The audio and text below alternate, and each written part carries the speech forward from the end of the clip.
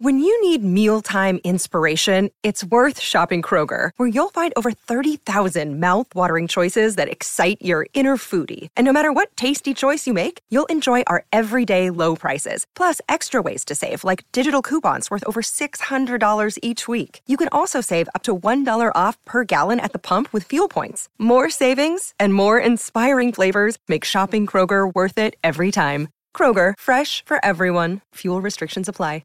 Mother's Day is around the corner. Find the perfect gift for the mom in your life with a stunning piece of jewelry from Blue Nile. From timeless pearls to dazzling gemstones, Blue Nile has something she'll adore. Need it fast? Most items can ship overnight. Plus, enjoy guaranteed free shipping and returns. Don't miss our special Mother's Day deals. Save big on the season's most beautiful trends. For a limited time, get up to 50% off by going to BlueNile.com. That's BlueNile.com. James, thanks so much for your time. How are you going over there? I'm doing great. Thank you so much for having me. No, it's great to have you on. As I mentioned, I love this time of year when it comes to NBA. There's a bit of a lull in New Zealand and a lot of the sporting action. So I think this is when most people tend over here to kind of jump on the bandwagon a bit and then get into it for the rest of the season. So 30-odd games in for these teams. What's been your favourite storyline of the season so far? I think just how wide open it is, right? Like if you look at the Western Conference standings right now, it is absolutely nuts. Like the defending champions, the Warriors, are sitting there in 11th place, but only 5 games back of the Grizzlies, who are in first. Like some of the teams that have been my favorites to watch this year have been a little bit surprising. Not that we didn't think they were going to be good, but like the Grizzlies, the Pelicans, these teams are probably thought of as like on the fringes of the championship picture. Like coming into the year, I don't know anybody who would have picked either of those teams to make the finals, for example, and they are right there at the top of the West. And then in the East, you kind of have Milwaukee and Boston like in their own tier, but after that, it's like almost as messy as what I just described in the Western Conference. So it's not the kind of thing where we know how this thing is going to play out. Night to night, it is pretty unpredictable. But just over the course of the year, it's been hard to sort of, I mean, I shouldn't say it's been hard. I would say it's been fun to kind of follow the kind of ebbs and flows of what we've seen so far from different teams. With that said, James, are any of these surprise packages, you know, your Memphis of the world, are they convincing you that they could make a run at this and win the title, or are they still yet to convince you, and still the big players, although not sitting at the top, will come there when the finals start? Yeah, I want to make sure I phrase this correctly. I don't, like, when I watch the Grizzlies and the Pelicans, for example, like, I don't think they have shown me as much as a team like Boston. So I would say, like, I would frame the Celtics as, like, the front runner, the favorite to win the title this year. Like, they have the potential, I think, to be, like, absolutely elite at both ends, right? Like Boston last year was one of the best defensive teams I've ever seen. And through this point of the season, Boston's been one of the best offensive teams I've ever seen. They just got Robert Williams at third back. Once they get fully healthy and get some continuity and some time with that group, like there's no reason they can't be like an all-time great team on both ends based on like what we have seen over the course of the past calendar year. Like I don't necessarily see that from the Pelicans or Grizzlies, but just by virtue of like how the league works, like I could see either of those teams making the finals. And then once they're there, I mean, you have to look at any scenario like that as like they have a decent chance. We've seen lots of crazy things happen over the past few years in terms of unexpected teams making either the finals or upsetting the team that was heavily favored to win the finals. Even last year, I mean, I look, the Warriors have a championship pedigree. They have history. But very few people were actually favoring them in that series against the Celtics. It looked like, I mean, I was there in Boston for Game 4 where Steph Curry went absolutely nuts, and like Boston was controlling that game at the beginning of it. And if they had won, they would have been up 3-1. Instead, Steph goes crazy. The Warriors win that game, and the series has changed, and the Warriors win the next 2 games afterward, and they win. So I would certainly like not write off any of these kind of up-and-coming teams just because we didn't see them necessarily being in this spot.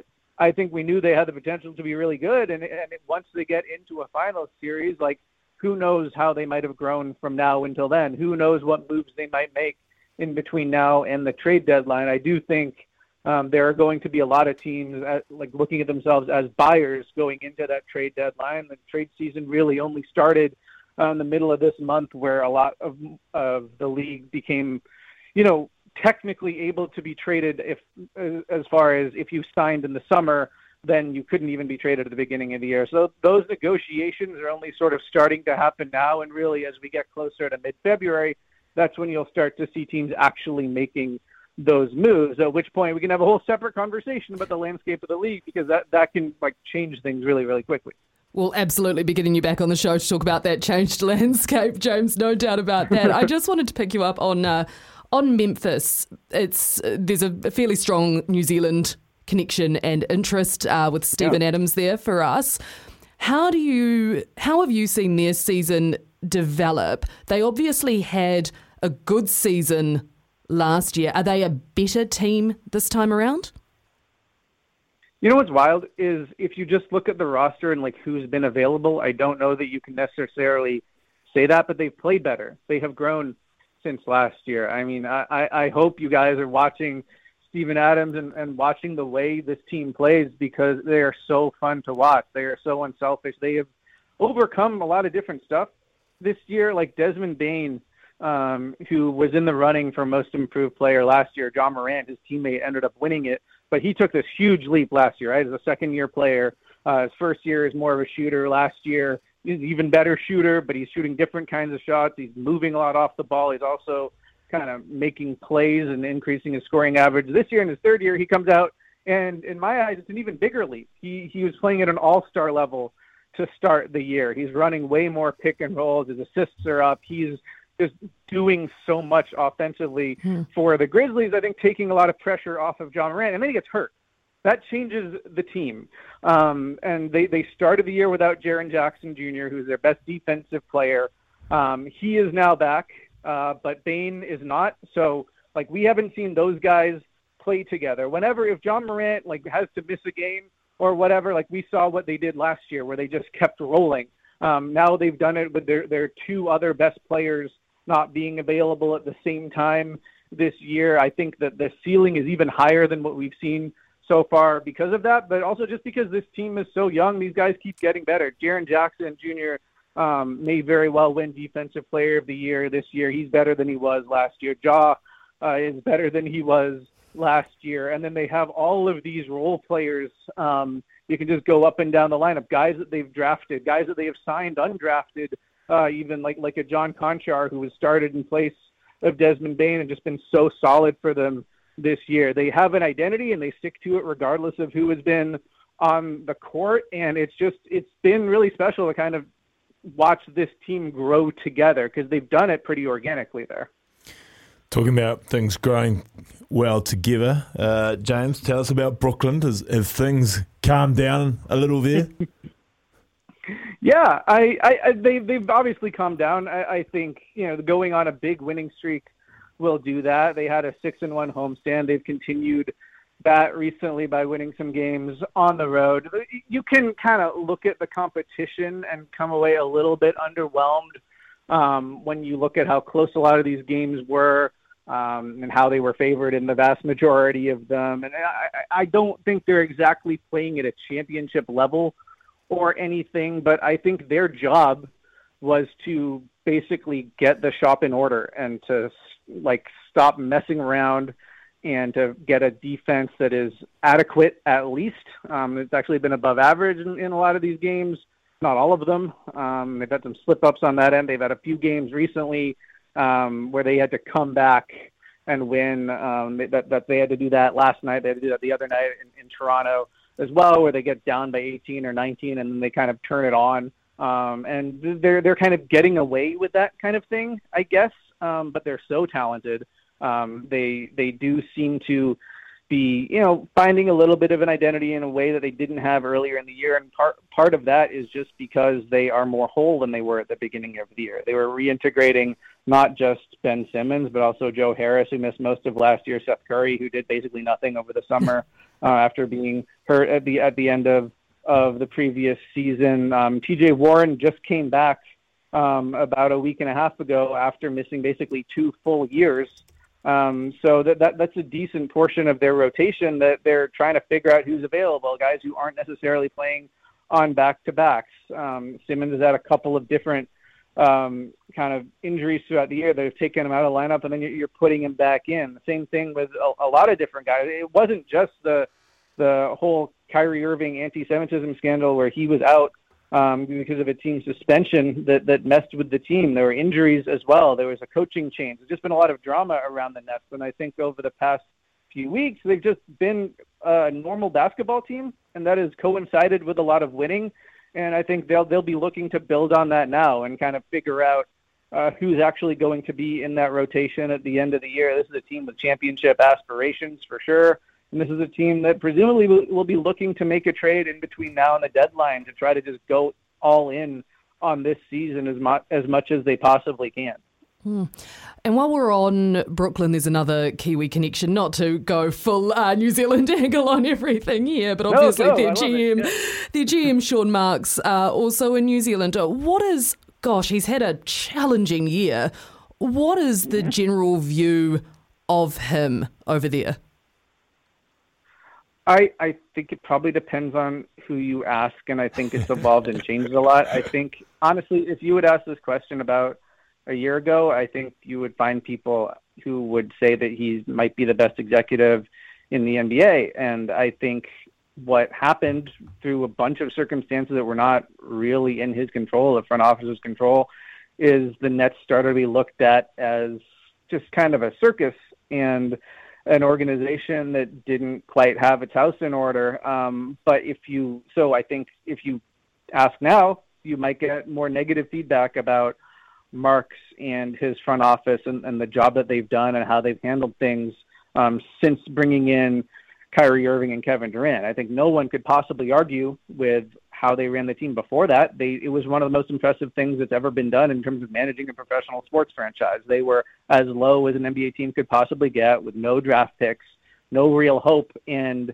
Marks built it up into a team that was growing together, that had a bunch of young pieces that were attractive, and they were able to lure a couple of superstar players to come to town after making a playoff appearance. They built it up from ground zero.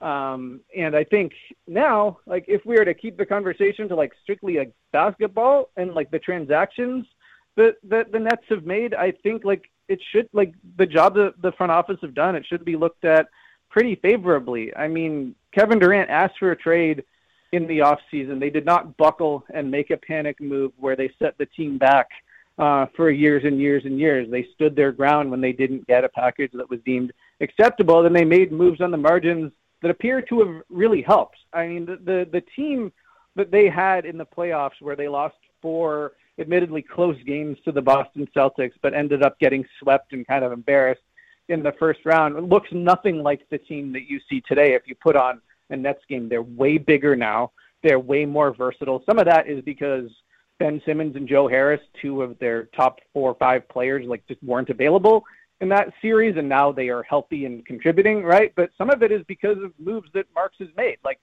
Yuta Watanabe has been maybe the best under the radar free agent signing of last offseason, going from a guy who was a versatile defender and a smart player, but you didn't know about the three-point shot, to, now he's just one of the best three-point shooters in the NBA, apparently, and he's a huge part of this team in closing games. TJ Warren was this kind of low-risk, high-reward signing, a guy who hadn't played in a couple of years, coming off pretty serious injury, hoping maybe he can get back to himself. It's early, but I think the early signs we've seen from him have been really, really encouraging. And if he can do basically what he's doing now and be efficient and play that role in the playoffs, that's absolutely huge for them. And then Royce O'Neal was the guy they traded a first-round pick for. A lot of people thought it was weird when it happened, but he has started most of the games for the Nets this year, maybe actually all of the games for the Nets this year in which he's played.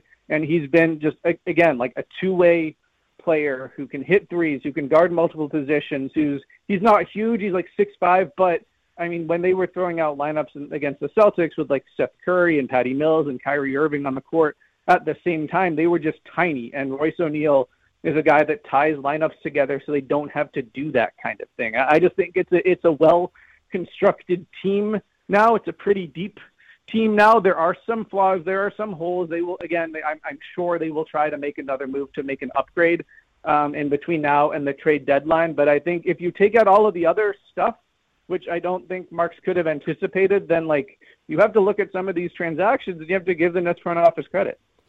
Fair play to James Herbert, NBA writer for CBS Sports. Thank you so much for your time. Hope you get a good hot cocoa or an eggnog or something for the Christmas Day games, which you are no doubt working for. Really, really do appreciate it. All the best. Have a wonderful Christmas and hopefully get to chat to you in the new year. Absolutely. Thanks so much for having me. Take you so much. Gosh, brilliant journalists, the NBA guys over there. Next up, we are talking rugby. Beeves' take on Steve Borthwick and this England coaching announcement. You're listening to Kim and Beeves' Big Brekkie. Thanks to Chemist Warehouse. Great savings every day.